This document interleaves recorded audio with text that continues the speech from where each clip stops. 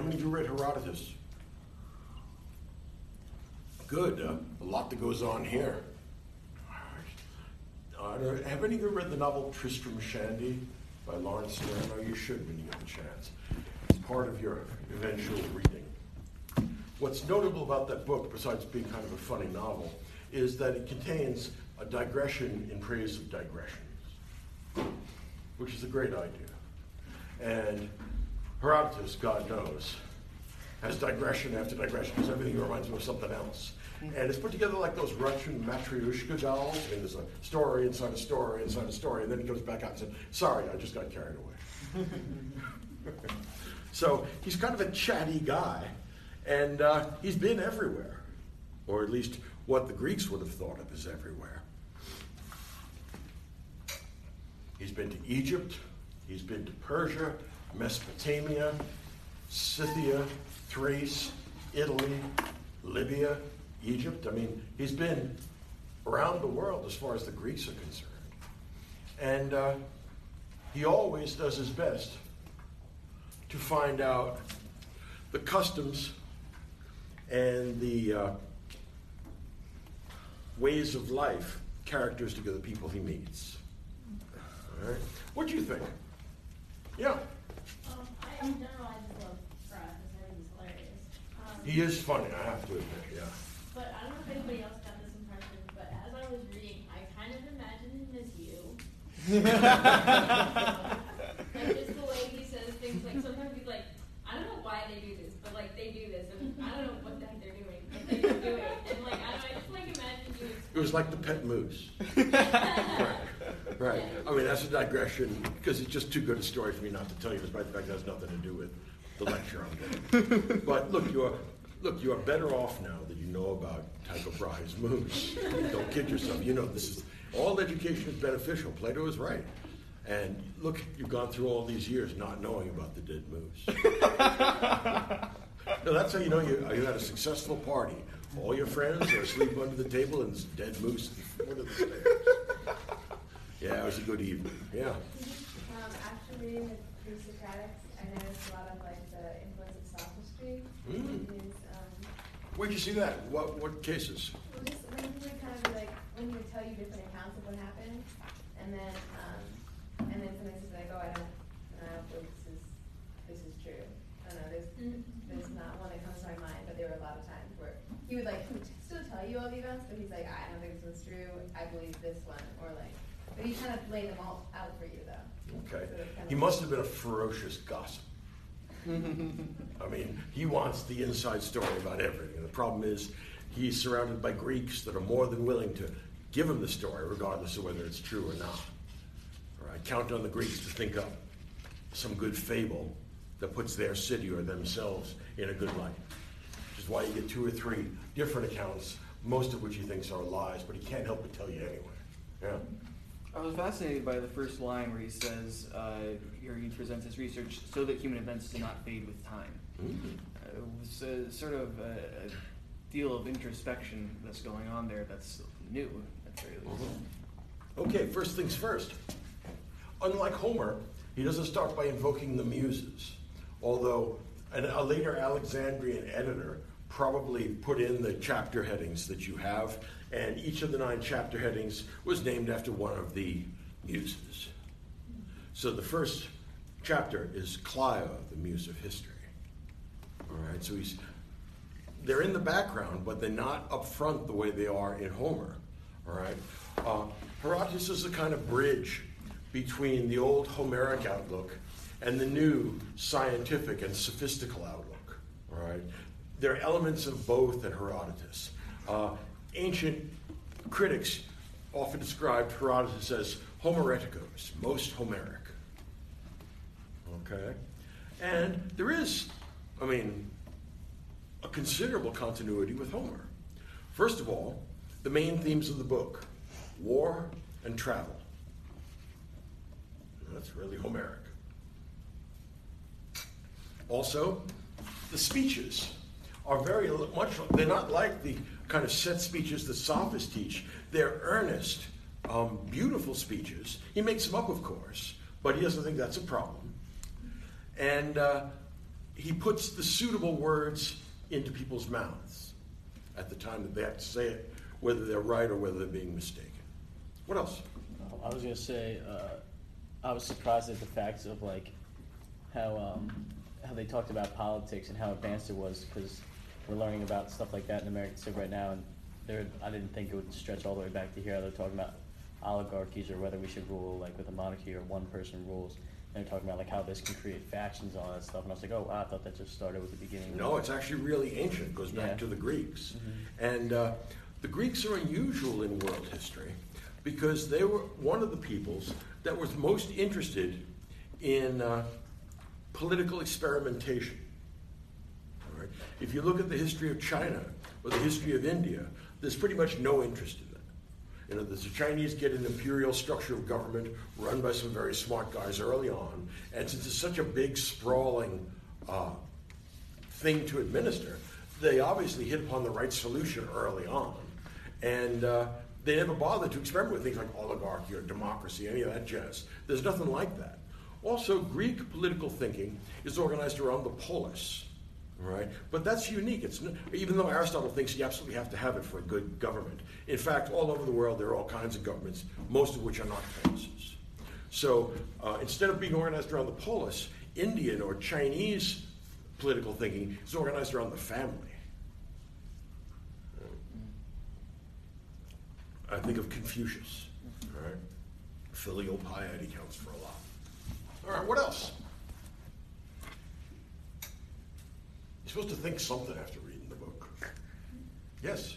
Well, kind of going back to the God, or like, the Homeric transition, is that I feel like you read it and like, he doesn't really, I don't think he really believes in God anymore, but he still tells us of all customs that the peoples had. There was one when someone like dressed up as a god. I think it was like Smerdis. Oh, no, that's the guy pretending to be king.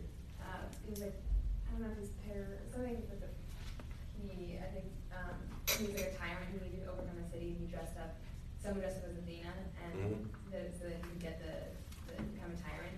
So it was like, in that sense, you see that the sophistry where it's like they're using kind of what the Greeks believed against them. Okay, but remember that lying and deception didn't start with the sophists. Think of the Trojan horse. All right? Think of the whole career of Odysseus. All right, so he already knows how to tell lies. But Herodotus is something like an amphibian. He's got one foot in Homer and that earlier Science 1.0, and he's got another foot in the Greek Enlightenment, which is Science 2.0, plus the sophists and the other social science fallout from this revolution. Yeah. It seems to me like you were just saying, he's in between this understanding of morality is ruled by the gods and what we get later as morality is ruled by the order of things of nature. And I remember specifically the daughter who discovered Smerus without ears. Yeah. I think she was the one who said, people will tell the truth and lie for the same reasons, for the same ends, and just use different means. And I was thinking about that, and you kind of see that theme throughout, that they don't really particularly care about doing good for good's sake. Okay. Well, philosophy hasn't been invented yet. That's something we're thinking about. I mean that literally and seriously. All right. So the only game in town is myths and the sophists. Both of them have serious difficulties attached to them. Yeah. Wouldn't the sophists be considered like? Wouldn't that be philosophy because they're thinking of questions? You could call it that. I don't know if they called it that though. And I don't think that what they did was pursue wisdom. I don't think they loved wisdom so much as they loved money because they taught for pay. Well, I meant more the pre-Socratics, I guess, then. Pre-Socratics, yeah. They were what might be called natural philosophers. But there's a tension between natural philosophy, this new discipline, and the inherited mythological tradition that we see in Homer. All right? Think about one of the most famous and one of my favorite passages here is in Book 7 when Xerxes is trying to cross the Hellespont, makes that bridge, and the bridge breaks up. So he has the Hellespont beaten ferociously. No, this is Science 1.0. In other words, Xerxes is not stupid, nor is he mad. If you are working on a conception of nature that tells you that the things around you have spirits inside them and can like you or dislike you, they can be benevolent or malevolent, well then, a malevolent body of water needs a good beating. And then throw some shackles in there, say, now you're arrested. Right, it sounds funny to us, but if you don't have an alternative theory of nature, that makes perfectly good sense. Think of the river Scamander overflowing because it's a partisan on the Trojan side. It's been with the Trojans for so long. It now decided to flood the Greeks, and the Greeks get all pissed off. Science 1.0. On the other hand, there are certain elements here of the 2.0 Greek Enlightenment ideas. First off, he seems very relaxed about the variety of traditions, customs, and religions. All right? In other words, a little bit of this, a little bit of that. Sounds like Protagoras, man is the measure of all things. Or even better, in Book 3, where he says, one of the Persian kings says, I want to make a point to you. Calls out the Greeks and the Indians. And remember, Persia was a great society, but it was multicultural, unlike almost all the other societies prior to that. All right? Mesopotamia, for the most part, had one culture, and then when it got overwhelmed by horsemen from the north, then it had that culture, which mixed with the one that was already there. But the Persians used to cruise in. I mean, they took over Persia, but they also ended up taking over Mesopotamia and Egypt and Turkey, and they get to Thrace and Macedonia, which is in northern Greece, and they're looking to continue to expand. But the Persians were particularly relaxed about other people's religions. As a matter of fact, they're the ones who conquer the Babylonians in Mesopotamia, and they're the ones who decide to let the Israelites go free. Remember, Babylon had, in 586 BC, Babylon takes over Jerusalem, destroys it, destroys the temple, and brings the people back to slavery. All right? Well, in the Chronicles, in the Book of Chronicles, or in the historical books of the Old Testament, you'll see that the Jews have concluded that Cyrus is in fact the hand of God, releasing them from their bondage. He said, you messed with Yahweh, we stuck with him. Now you Babylonians have to pay. And now Cyrus comes in, and then Yahweh tells Cyrus, let him go. And they do. All right. So the Hebrews at this time are putting together a providential view of history, right, where it all has a direction and a point. It's not what we get with Herodotus. We get certain patterns emerging, but these patterns are connected with vices and virtues with which Herodotus is particularly concerned. All right? Yeah. Yeah, I found it interesting that it was mentioned in the pre-Socratic book how they kind of went from this idea of like the gods being a personal thing that kind of inflicted justice. It was became more of an abstract, like balancing force. Very nice, yeah. And like in this respect, you can see clearly that he's not exactly, his subject isn't the gods, it's people, but at the same time he has this sense of like, unnatural justice that is kind of worked out. Okay, yeah. He's kind of betwixt and between. Again, that's why he's kind of an amphibian between Science 1.0 and Science 2.0. In Book 9, he explicitly says that he believes that the gods intervene in human affairs. But he doesn't organize his history around that idea. All right? On the other hand, if you tempt the gods, if you push the envelope, all right, you will come to naught. All right? A lot of the stories of the great kings that we get here, Xerxes and Darius and Cambyses and the whole crowd of them, they are suitable for treatment in a tragedy. Tragedies are almost always pretty much the same story. All right? Some superior hero. You can't have an average guy. It's got to be the kind of person that you're going to get in an epic, superior men. And then they go and they push the envelope. Hubris. Which is a foolish thing to do, but men do it again and again and again. And the result of that, hubris, is Moira, which is fate. It seems in the background there's a conception of fate here.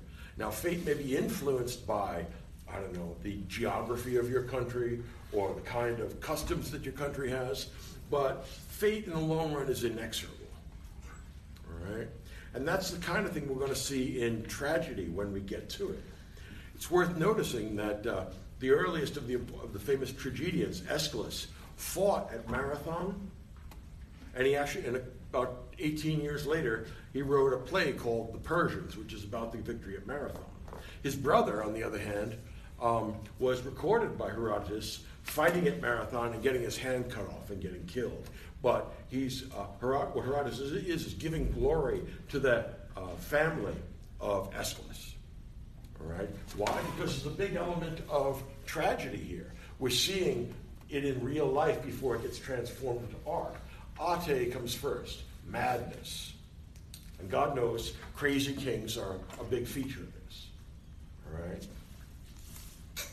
When they go crazy, they make bad judgments. And when they make bad judgments, there's always someone around saying, that's a bad judgment.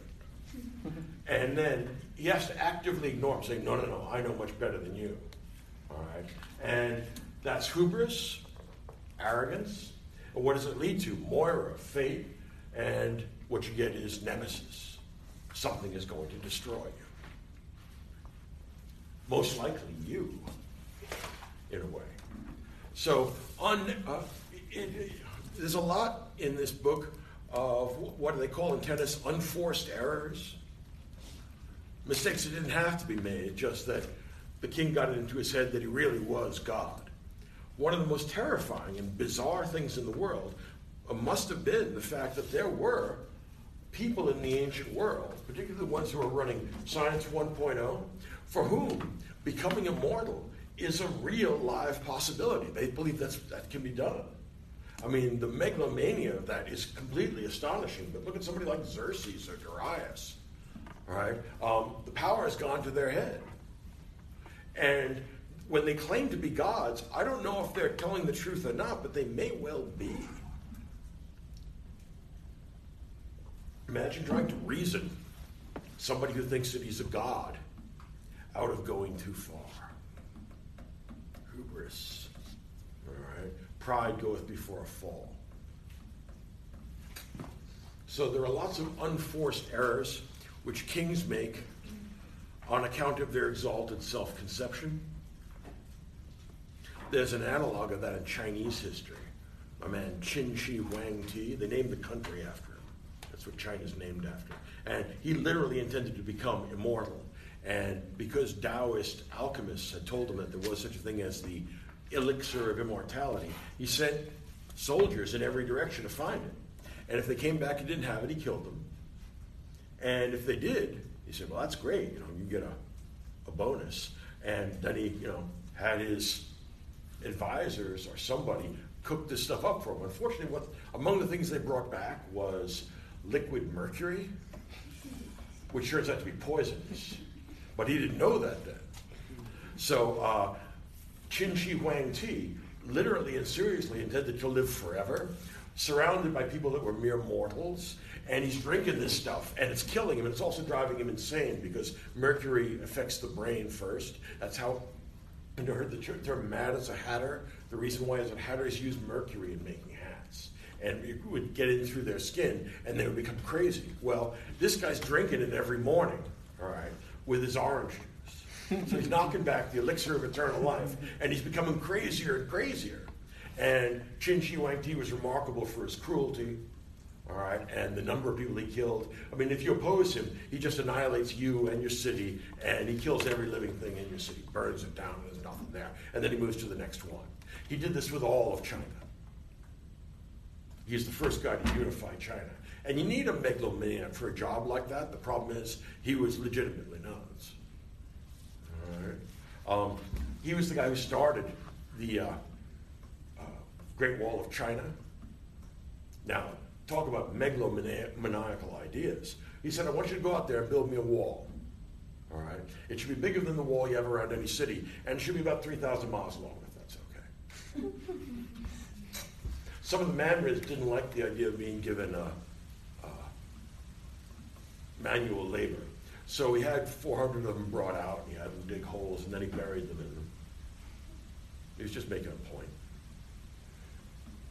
Again, if you're the only immortal among mere mortals, it's like stepping on ants. I mean, this guy desperately needs to have an opera written about him.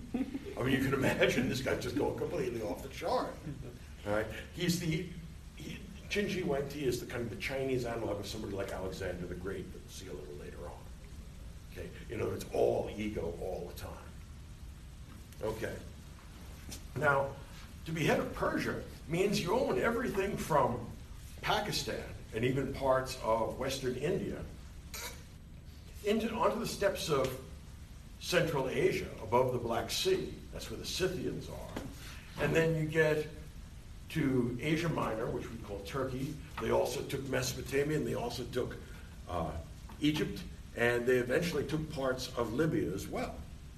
So Persians are a big empire. They speak many languages and have many traditions, and pretty much the Persian rulers will let you do anything you want as long as you pay your tribute. All right, so you want to go rebuild the Jewish temple, knock yourself out, just pay it on the day that it's due. All right? So they're one of the first multicultural, multilinguistic empires. And these are very hard to put together. They can be very delicate because people's group identification may tend to split it apart. All right. What else? What was the best thing that you read that you didn't believe? Yeah. The story with the fish, the dolphin that takes him home? No. The one guy says that too much is going well in your life and you need to get rid of something, so he throws away his ring into the ocean and the fish swallows it up, and then he catches the fish, or they catch the fish and bring it to his kingdom, and then lucky break. Yeah. Okay, yeah. Sounds kind of fishy to me, but it's the kind of story you'd want to put in if you heard it, yeah. The king showing his wife to Gyges. Yeah.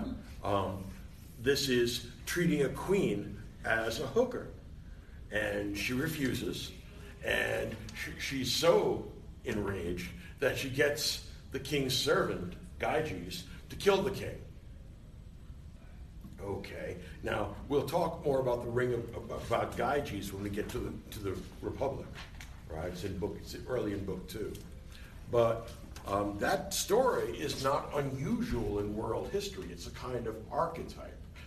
And you know the book of Esther in the Old Testament? And you know how that begins? Ahasuerus insists that he show his wife naked to his friends. She refuses, and this is the beginning of the collapse of that house. All right? So, again, this is kings not showing a proper respect for their own limitations. All right. The world has moral constraints. Violate those at your peril.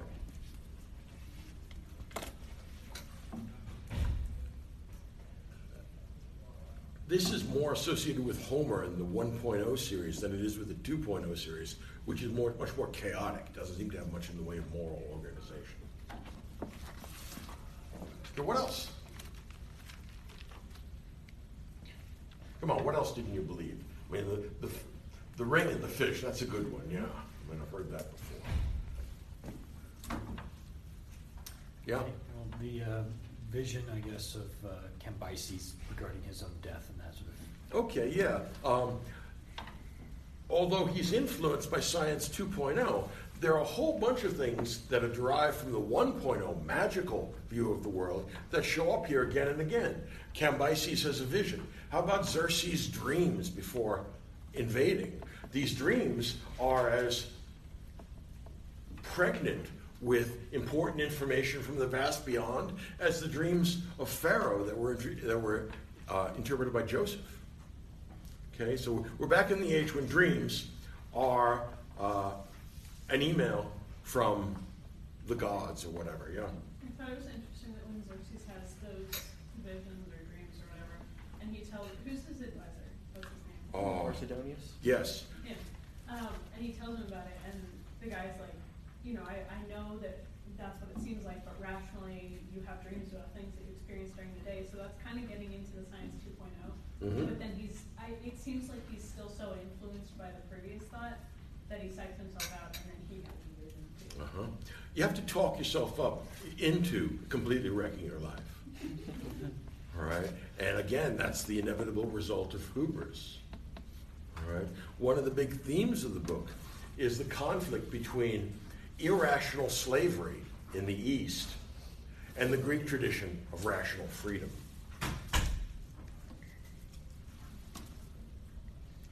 The first half of the book is an attempt to explain how Greece got to be so different from everybody else. Different from the Egyptians, different from the Persians, different from the Scythians.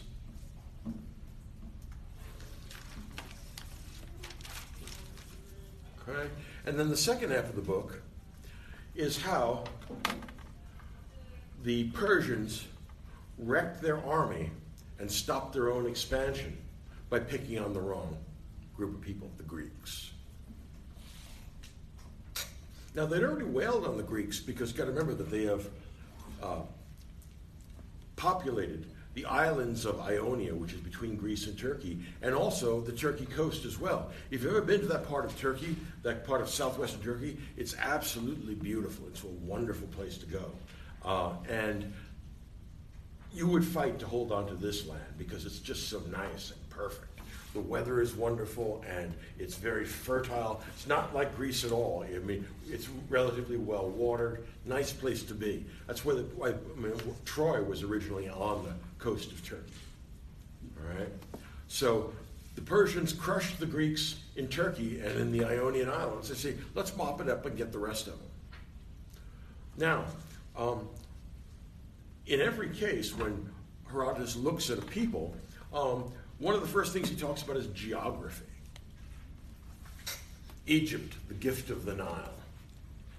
Now, when Herodotus gets to Egypt, so maybe 500 or 480, no, not quite that old, maybe 470 or so, at that time, the pyramids are really old. I mean, they're astonishingly old to the Greeks who look at this and say, wow, that's amazing. There was a famous story that a Greek went to Egypt and bragged about the fact that he could trace his lineage back to kings 6 generations ago. The guy who was talking to in Egypt said, I'm an Egyptian priest and I trace my lineage back 218 generations. Okay, there's old and then there's that. All right? And Herodotus is impressed. I mean, when he says stuff like, you really have to see the pyramids to believe them. You won't believe what I'm telling you, but you should see these things, which in fact you should. All right, I mean, it is a pretty amazing thing to encounter. And he goes down or up the Nile all the way to Elephantine, which is at the border with Sudan. That's way back there. And he talks about the Egyptian gods and the Egyptian customs and the Egyptian people. And he says quite correctly that Egypt is the gift of the Nile. All right? It's organized around that one river. Which is true. If you ever go to Egypt, it's well worth doing. Particularly if you go down to Thebes, where they have the Valley of the Kings. That's actually completely amazing. I mean, it would blow you away, the stuff that's there. But you'll also notice that once you get 3 to 5 miles away from the Nile, all right, the environment is like Mars, in the sense that it's all sand and rock. There's not a bush, there's not a tree, there's not a blade of grass. They don't have bugs, they don't have lizards, they don't have snakes, they don't have birds, they don't have jack. In other words, it's a completely sterile environment. Also, what you think of as being sand is not what they mean by sand in Libya. The sand at the beach is coarse, and you can actually pick out the grains. The sand in the Sahara Desert has been there so long, has moved around so long, that it's as fine, it's much finer than the beach sand you've encountered. Have you ever seen something like cigar ash after you break it up, how fine that is? That's what the desert is like there.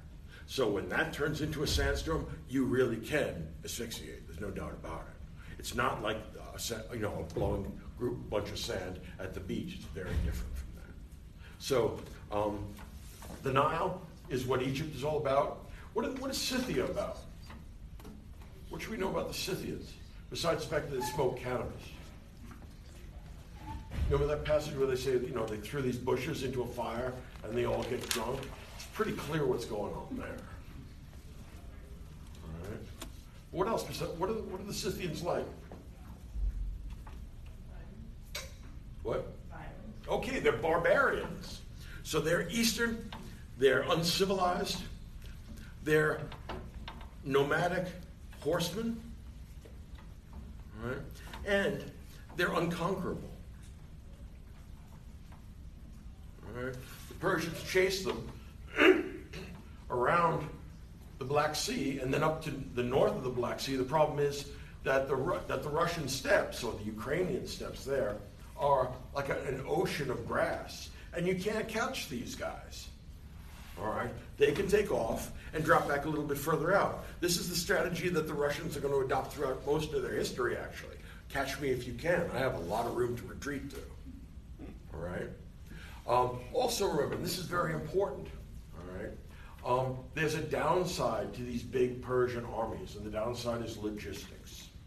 In other words, if you just delay, if you hold them off, they go through tons and tons of food and water every day.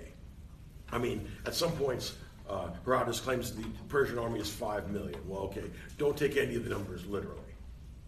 But it might have been 100 or 150,000. Now you stop and think about how difficult it's going to be to provide them with food and water.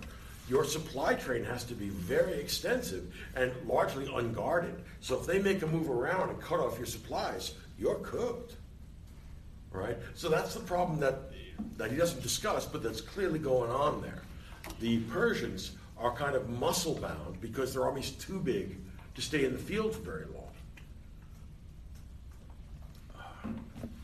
Okay. What else?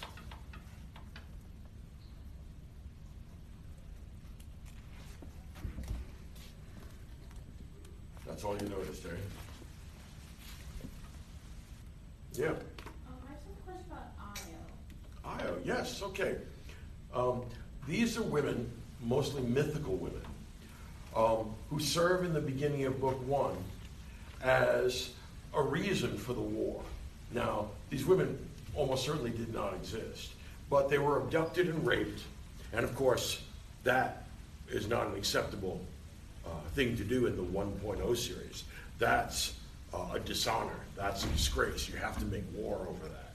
So he traces the origins of the Persian-Greek War to this conflict between East and West with captive women who were raped. And this outrage makes the East enraged by the West and vice versa. Okay? So, again, it's a really dumb reason to have a war, but what he's looking for is something that can be a violation of honor. Okay? Because, particularly at the beginning, we're still living largely in that Homeric world. Yeah. I guess in Book 3 when Darius becomes king, like how he comes about kings through the horse, and like I guess you could see that as that not being real. But maybe it's a lucky break. I mean, but it actually could have happened, though. You don't know. I mean, that's the thing with Herodotus.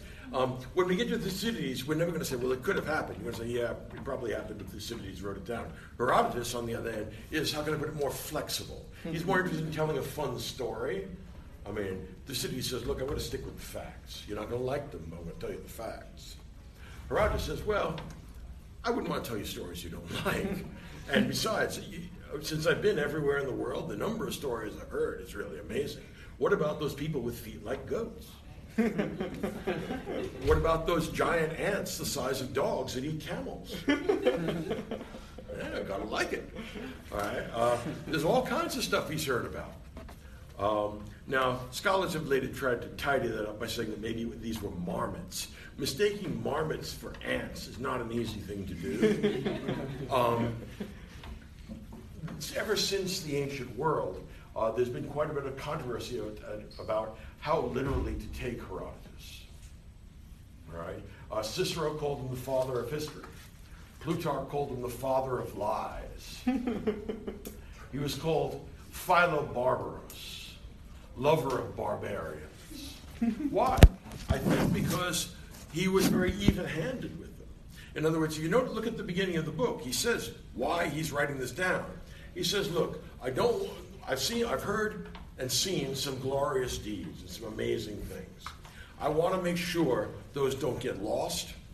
And I want to talk about the great deeds of the Greeks and of the barbarians. Right? So he's kind of even-handed. There are some of the barbarians that are really capable men.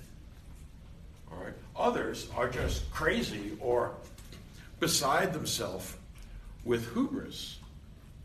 But he wants to talk about great deeds, not just of one side. Again, this goes back to the Homeric tradition. Remember, you can't have an epic in which one side completely outmatches the other. In other words, you couldn't have the Iliad have a fight between Homer, or rather between Achilles and Achilles' grandma. And if Achilles kills grandma, there's no glory in that. Right? Because you're killing your grandmother. What you need is a worthy opponent. Right? Which means he has to kill Hector, because Hector is somebody worth matching swords with. So the point then is this.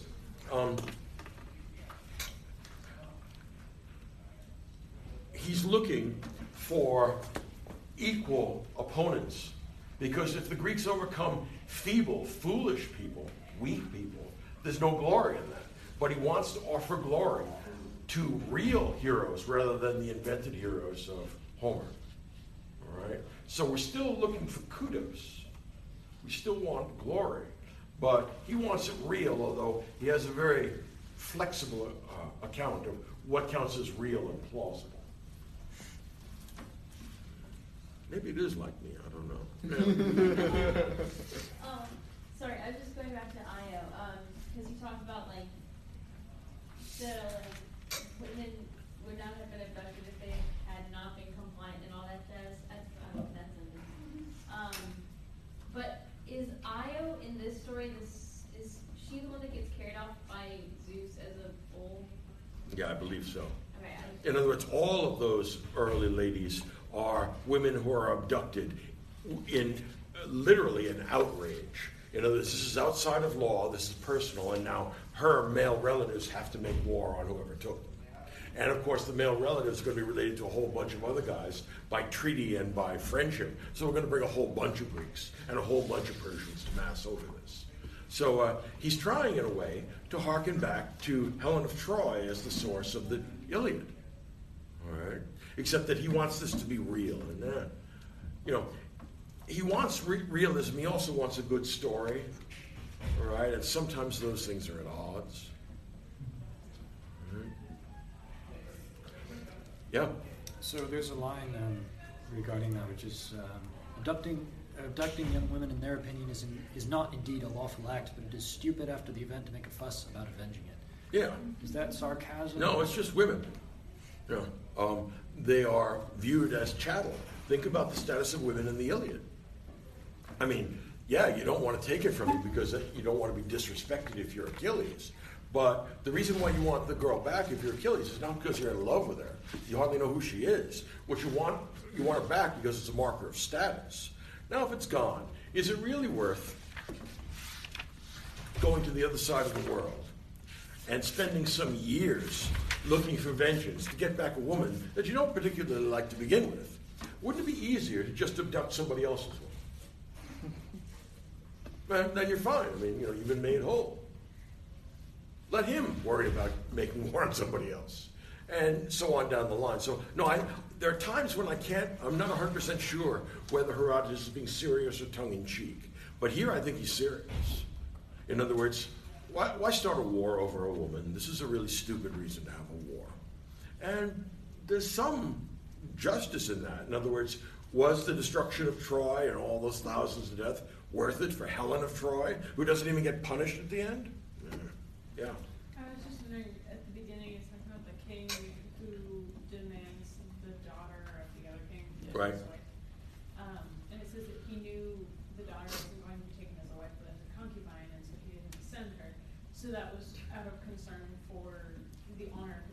rather than. That's right. That's right. Again, he's still living in the Homeric world. Yeah. So is this kind of like saying that the whole Persian conquest started when like Cambyses asked Amasis for his daughter? So is that kind of like with the Helen? Yeah, that's the beginning. So the whole beginning Right. was because of a woman. And this is a rather slim thread to base the Greek-Persian war on. Look, regardless of who married whom or whose daughter gets abducted or whatever's going on there, this is an expansionist empire. They didn't need a reason like the abduction of a woman to start a war. They wanted to expand and take over the world as they knew it. Problem is, they get to Greece last because Greece is actually not all that interesting a place at this point. All right? If you want to go with really big populations and really large amounts of money, or better still, grain, you go to Egypt. Secondary would be Persia, or would be Mesopotamia. And then if you go east to India, who knows what'll show up. But there are all kinds, in other words, the court of the Persian king could have as many as, representatives from as many as 40 different countries that they had conquered. So we get all kinds of languages, all kinds of dress, all kinds of custom, all right?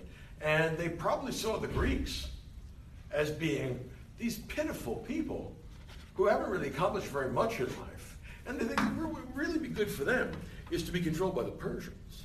I mean, we represent civilization, right? Wherever we go, we release captives, and we make everybody kick into the, general fund of tribute.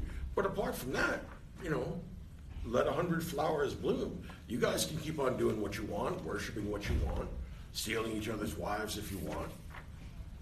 But they just want to be in control. So Persia is a new kind of empire.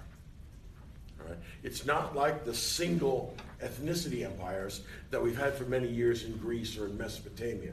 Mesopotamia, it's a sequence, whereas in Egypt, it pretty much is the same people for an extraordinarily long period of time. All right, who's going to present this? Yeah, go ahead. So, yeah, we were... Okay, well, do it the way you want.